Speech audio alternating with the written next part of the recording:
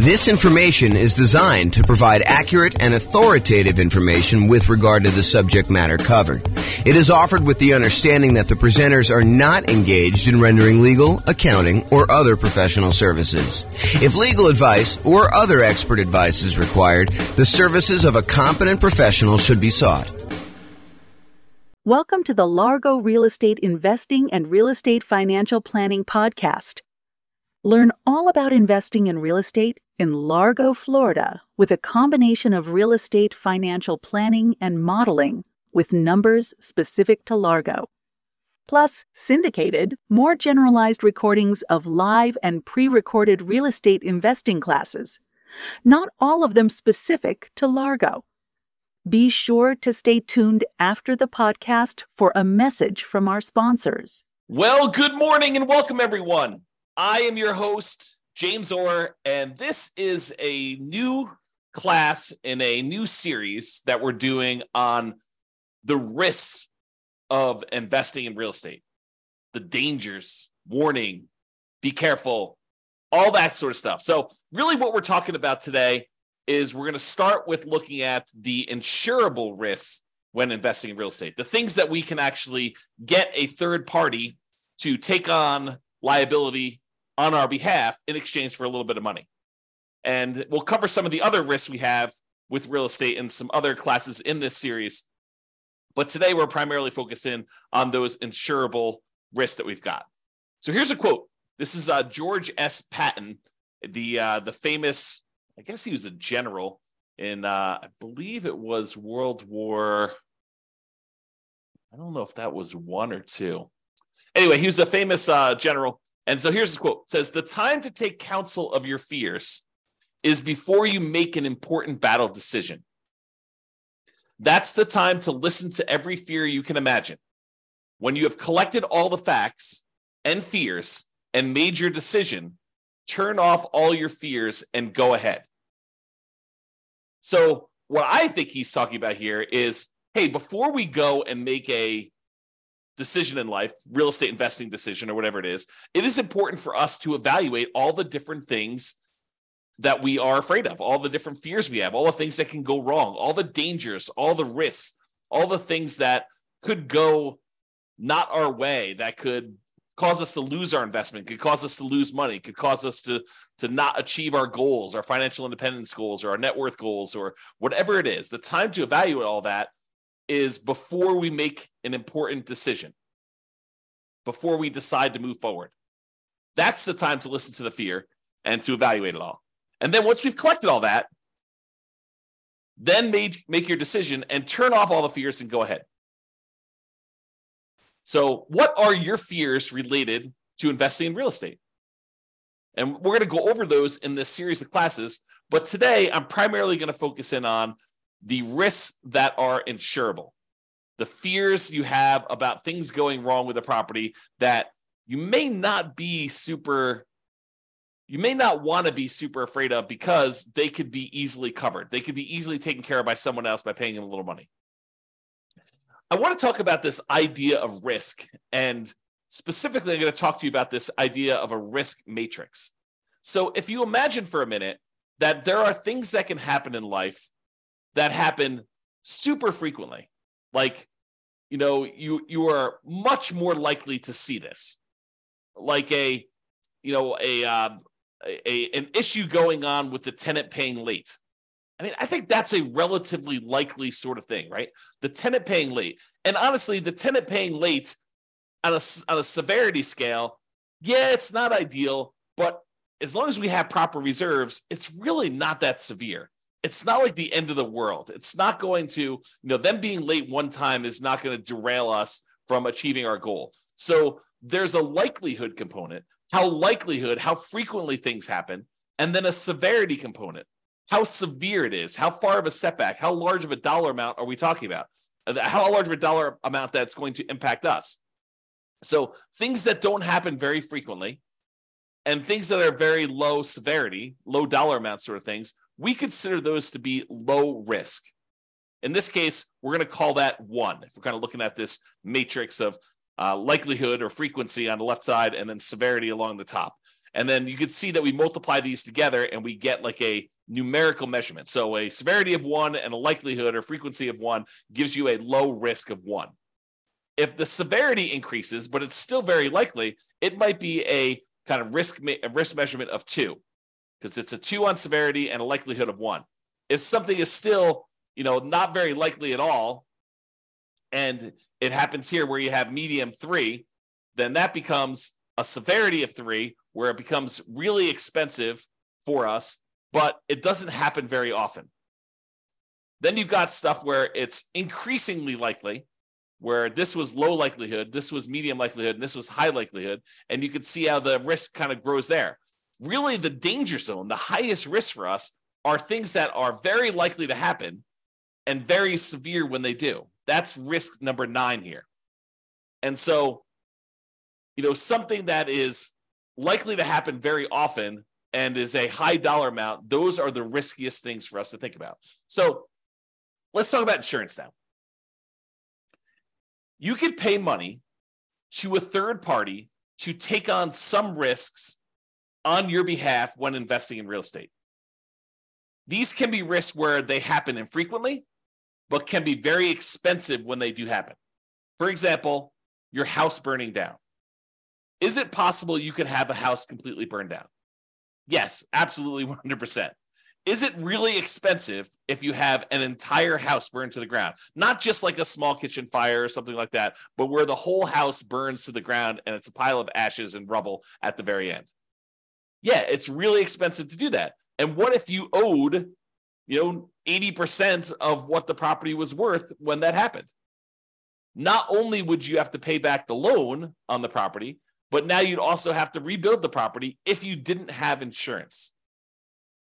But there are companies, insurance companies, who are willing to accept your payments to protect you in case that unlikely event happens and you have a catastrophic loss, or if you even have a small loss, right? They'll cover small fires, but they'll also cover these large fires. And the way that they can do that is they can look at the overall risk profile of what are the chances of a house burning down? And they can look at that across lots and lots and lots of properties. For you, if you were looking at this, you might say to yourself, okay, look, I got one property.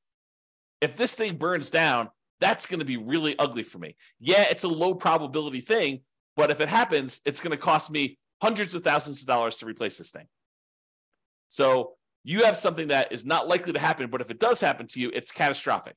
Or what you could do is you could say, look, I'm going to pay this third-party insurance company, and they're going to have, hundreds or thousands of other people paying into this pile of money as well. They're going to take off some profit for running the business of the insurance business, to pay the salespeople in order to sell the insurance, to pay people to kind of manage and oversee the administration of the insurance policies, and then to pay, people to process claims and to, in some cases, fight claims if they think that there's fraud going on or questionable activities. So they're going to have all those operating costs that they're going to take out of there. But then they have a pool of money where if one of the hundreds or thousands of people that they're collecting money from have a fire, some infrequent events, they can take that big pool of money that everyone is paying into, and they could actually pay to have that property replaced.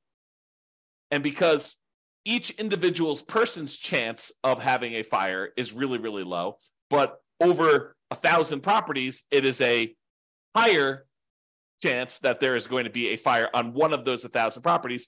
They are likely to pay out a bunch of money on that thing. And that's how that works. Okay. So getting back to insurance. So it's not likely to happen if it happens infrequently, but if it does happen, it's really, really ugly, like that fire. But for a small fee, you can pay someone else to aggregate this risk, as we described with the insurance company. So for a relatively small fee, they can insure you against loss and make a profit, because it's not just about them covering your loss. They have to be in business to make money to pay the people that work for the insurance company to do that. Now, if you had a large enough number of properties yourself, you could technically self-insure, right? Or you could self-insure with one property, but it may not be prudent for you to do so. But imagine for a minute that instead of the insurance company collecting premiums from 1,000 different people, because they have 1,000 different properties spread out across a different city or different state or different country, so they have some risk where it's not going to be like, a forest fire where all the houses in a certain area get burned down.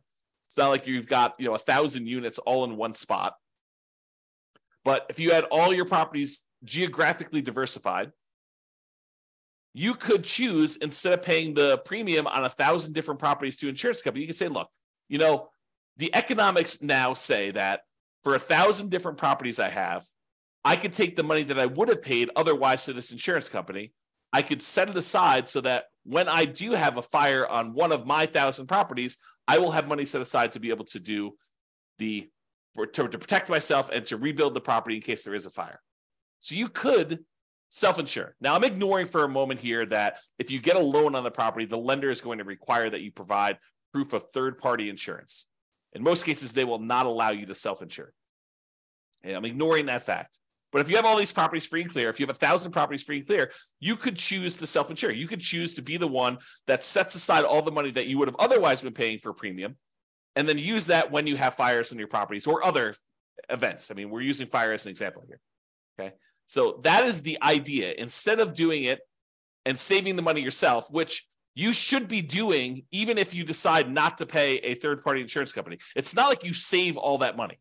You save some of it. You save some of the profit that you'd otherwise be paying the insurance company. But then you have to take on that role. You have to kind of put the money aside, invest the money, have it in a safe, secure spot where it's available if you have an emergency. You need to manage that oversight. You need to make sure that you take care of estimating the amount that you should be setting aside and coordinating all that stuff. So you don't actually get rid of those roles. You would have to provide those yourself if you decide to self-insure. Or you could pay an insurance company and all those roles are taken care of for you by a team of people that are doing this. Okay? There we go. So let's talk about what the insurable risks are. So these are the most common insured risks. We mentioned one already, the risk of fire. So some people are concerned, what happens if I buy a rental property and the house burns down? Well, you could buy insurance where the insurance company will cover you in case you have a fire on the property. And it's relatively inexpensive. For the fact that you could have to replace a, $400,000 property, you might be able to get fire insurance for, $1,200 a year. It's going to vary a little bit depending on market and what else they're covering and things like that. But they can insure you in case your entire property burns down for about $1,200 a year. The chance of it happening is low, but when it does happen, the chance of a large payout is definitely there. They could have to spend, more than the amount of money than they collected in order to deal with your fire. Similarly, lightning damage. That's another commonly insured one where they will cover damage caused by lightning. Or another commonly insured one is hail damage, where you have hail coming down and it damages your roof, it reduces the lifespan of your roof, or damages the paint, or breaks windows, or breaks plastic, or damages wood on your property. You can have severe hail damage, and you can have that covered by an insurance company. Insurance companies will often also cover theft. So someone stealing something from your house, taking something off of your house, or, cutting your air conditioning unit and actually walking away with it. They can cover things like that where you will be covered for those sort of things. So if you're concerned about, what if someone comes and steals my air conditioning unit, you can get insurance for that. And the point I think I'm trying to make with some of these insured ones are, there are legit things to be concerned about when you invest in, honestly, with anything. In life, there's risk, right? So there are true risks, and no matter what we do, we choose to take on additional risks when we invest in real estate, just like we would choose to take on additional risk if we took our money and invested in stocks or bonds or crypto or Beanie Babies, or decided to start a business, or we hid the money under a mattress. Like, everything we do has some type of associated risk. By choosing to do that thing, we take on the risk associated with that, unless we can purchase insurance from a third party where we eliminate that risk. We transfer the risk from us in exchange for a little bit of money to someone else who then has part or all of that risk. Because sometimes it's not like they're covering everything. For example, with the insurable risks like fire, you will probably have a deductible. There's going to be part of it that you need to pay out that is your responsibility as part of the insurance claim. And then the insurance company will pay the rest up to certain limitations as outlined in your policy. Okay. So, for example, theft is another one where they will cover things like that. They may also cover vandalism. And vandalism is an interesting one because I think we a lot of times we'll think of vandalism like, someone spray painting a fence or, someone spray painting a garage door or damage to a car on the property or something like that. But sometimes vandalism can be things like people deliberately smoking meth in a property or cooking meth in a property. I think depending on how the policy reads, and you'll want to definitely talk to your insurance agent to understand what is covered and what is not covered, but that may be considered an act of vandalism. Okay, so realize that may be a weird one for you, but it could be something that's covered. Personal injury. What if someone gets injured on your property?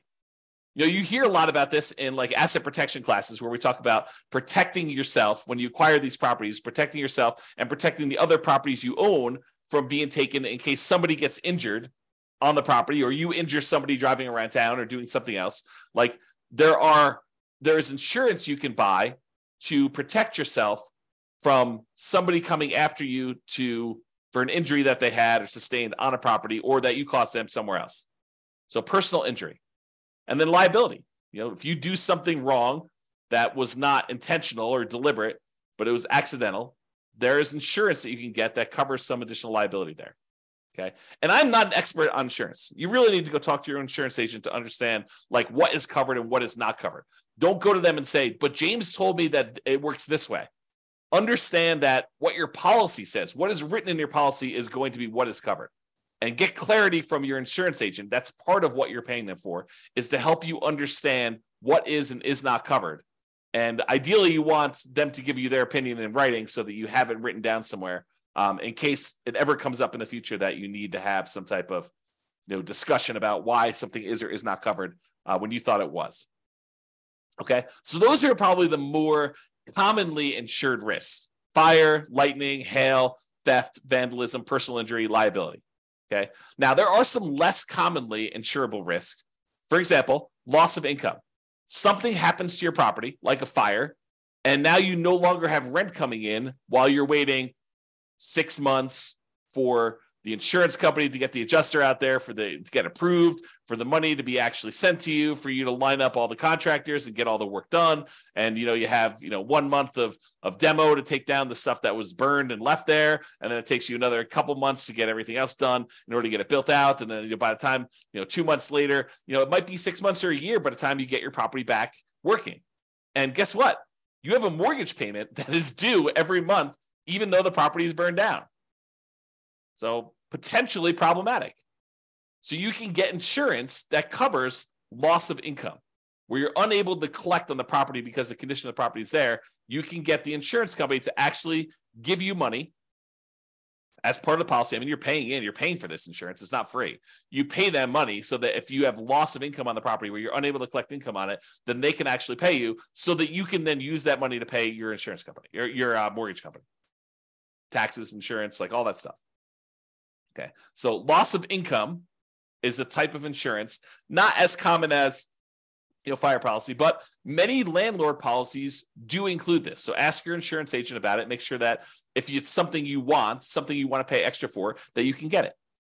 And we've been talking a lot about the idea of improving cash flow and increasing cash flow on rental properties. And the issue I think we have for a lot of folks is that some of these things you are deliberately choosing to have lower cash flow. You're voluntarily increasing your expenses by getting more and better insurance coverage so that should something happen, your cash flow is saved, right? Because if you decide not to get insurance for loss of income and then something does happen on your property, you could have 6 months of zero rent coming in.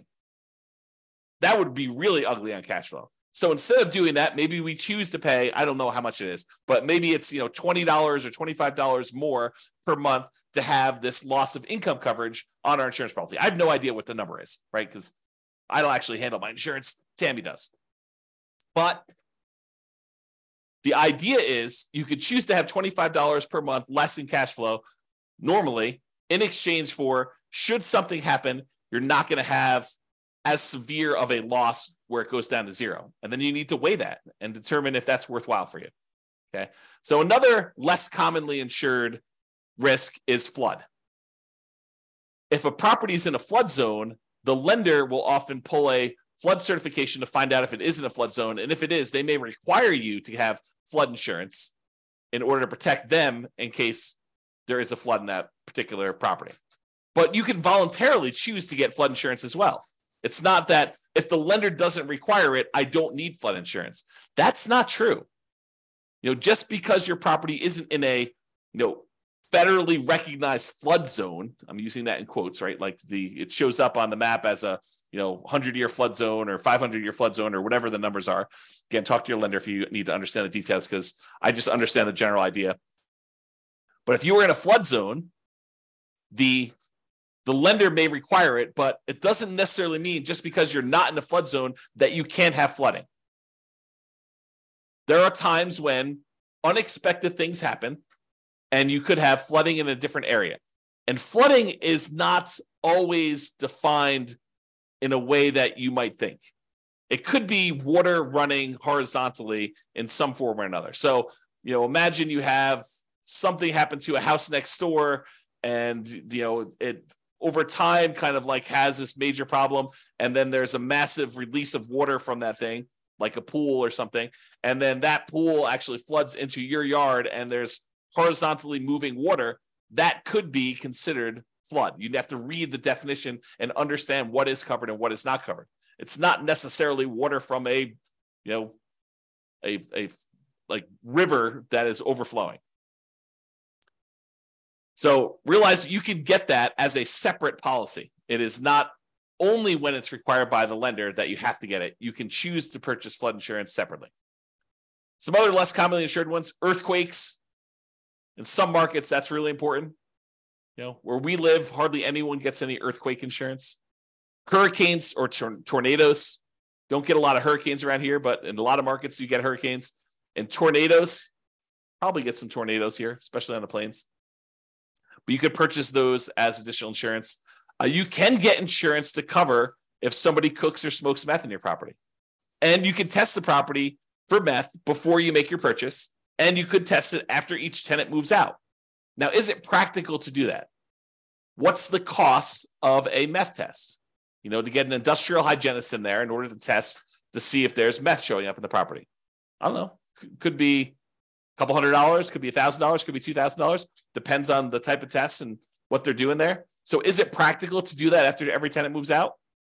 Probably not, but maybe in your market, maybe for the types of properties you're doing. But what are you going to do if it does test positive? You're going to keep their $800, $1,200, $2,000, $3,000 security deposit? Might not be enough to cover you for the meth there. So may want to make sure that if you're concerned about that you can get insurance and that it does cover that. Now, does every insurance company have to offer you all these insurance policies? Do they have to insure things like fire? No, but I think most of them will. Do they all have to cover things like meth? No. Can you possibly purchase additional coverage for things like meth? Yes. Might you need to go to a additional third-party insurance company to get that additional coverage for meth? Maybe. And you can get the last of the less commonly insured things are rent guarantees. So you can purchase, if you're paranoid, you're like, look, I want to invest in real estate, but I'm really, really nervous that my tenant is not going to pay rent. That they're going to lose their job and they're going to be unable to pay. You can technically go purchase rent guarantee insurance, where it guarantees you rent if the tenant doesn't pay. So you can go and do that. You can purchase that. It comes at a cost. So realize that there'll be a fee for doing that. So you're going to give up cash flow elsewhere in exchange for having that rent guarantee. I think a lot of landlords, a lot of real estate investors will choose to forego rent guarantee insurance and instead decide to set aside some money, mentally or otherwise, in the form of reserves in case a tenant doesn't pay rent. But you can get that insurance. All right, let's do a brief discussion on deductible size. First, let's talk about what a deductible is. A deductible is the amount of money you're responsible for before the insurance kicks in. So let's say your deductible on hail damage is $2,000. Basically, if there's less than $2,000 worth of hail damage, you're paying that claim. So you make a claim with your insurance company, they send an adjuster out, they say, look, the total amount of damage is $1,800, your deductible is $2,000, so you're responsible for this $1,800. Okay. And you pay a certain dollar amount for the insurance and that deductible amount. If you decide, look, I want to have a $500 deductible, they'll say, sure, we'll allow you to do a $500 deductible, but then the insurance cost, the amount of the premiums you're going to pay in order to get that insurance will be higher than someone with a $2,000 deductible.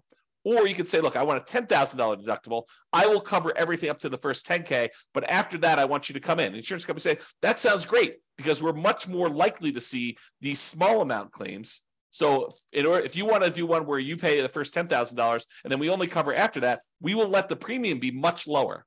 You will have to pay in less in premium in order to do that. So it's this balancing act between how much you willingly have as a deductible versus how much you're paying on premium and how much that's impacting cash flow.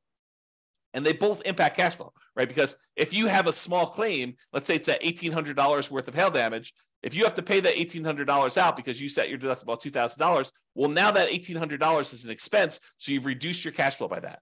But maybe in order to reduce your deductible to $1,000, it costs you, $30 a month in order to have that lower deductible with your current insurance coverage. So you choose to have $30 per month, less cash flow, or at some point you might have to pay that $1,800, or that's really the difference. If it went down to $500, be $1,300 difference or whatever it was. Okay. So if your risk tolerance is very, very low, you could choose to keep your insurance deductible very, very low. You could say, look, I don't want any surprises. I want my deductible to be $500. And if something is less than $500, I'll take care of that. But if it's over $500, then I want to make a claim and I want the insurance company to pay for that, anything over the $500 costs. Okay. So then if you have a claim, you need to come out of pocket very little. However, your insurance premium will be much higher, which will impact your cash flow. And if you're making lots of claims, you will have higher premiums and may not have as many choices for insurance companies if they opt not to renew you or decline you for coverage because of the number of claims and the types of claims you're making, right? The insurance company is in the business of making money. And if they find out that you as a person are making a lot more claims than the other people that they're selling policies for, they may choose to say, okay, we're just choosing not to renew you. We're going to not give you coverage anymore because you are a statistical anomaly. We lose money on you. And I think they expect to, have payouts over the aggregate. But if they look at you and they're like, hey, look, this person made 3 times as many claims on one house as the average number of people in our rest of our pool of people, they may choose to say, we just don't want to insure you anymore because we don't want to have that exposure. Okay. So if you're making lots of claims, a lot of times the insurance company says, okay, we're going to charge you higher premiums. And maybe they even say, we're not going to insure you at all anymore. Go find insurance somewhere else. Okay. Now, my personal preference, and you can do whatever you want, my personal preference is to partially self-insure by having a much higher deductible, lower insurance premiums, and paying for the smaller claims out of pocket. So my preference is I want to have higher deductibles. If a little thing comes up, I'm not going to make a claim to the insurance company. I think of insurance as more of a catastrophic. If major stuff happens, then I want them to come in and I want them to pay for stuff. I'm not going to usually make a claim. Like if we had a hail damage one for $1,800 and my deductible is $1,500, I am not making a claim for them to pay $300. I don't want to have that as a claim on there. I'm just going to cover it.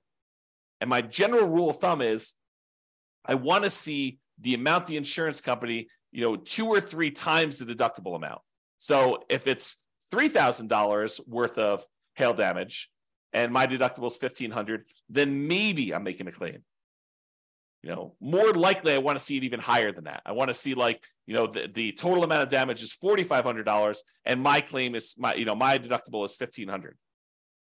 And that's sort of like the 2 to 3 times the deductible amount. And there are lots of exceptions to this rule, right? I think, it doesn't have to be 2 to 3 times if we're talking, I guess it would be that with the deductible size, but, are we talking like, $50,000 size?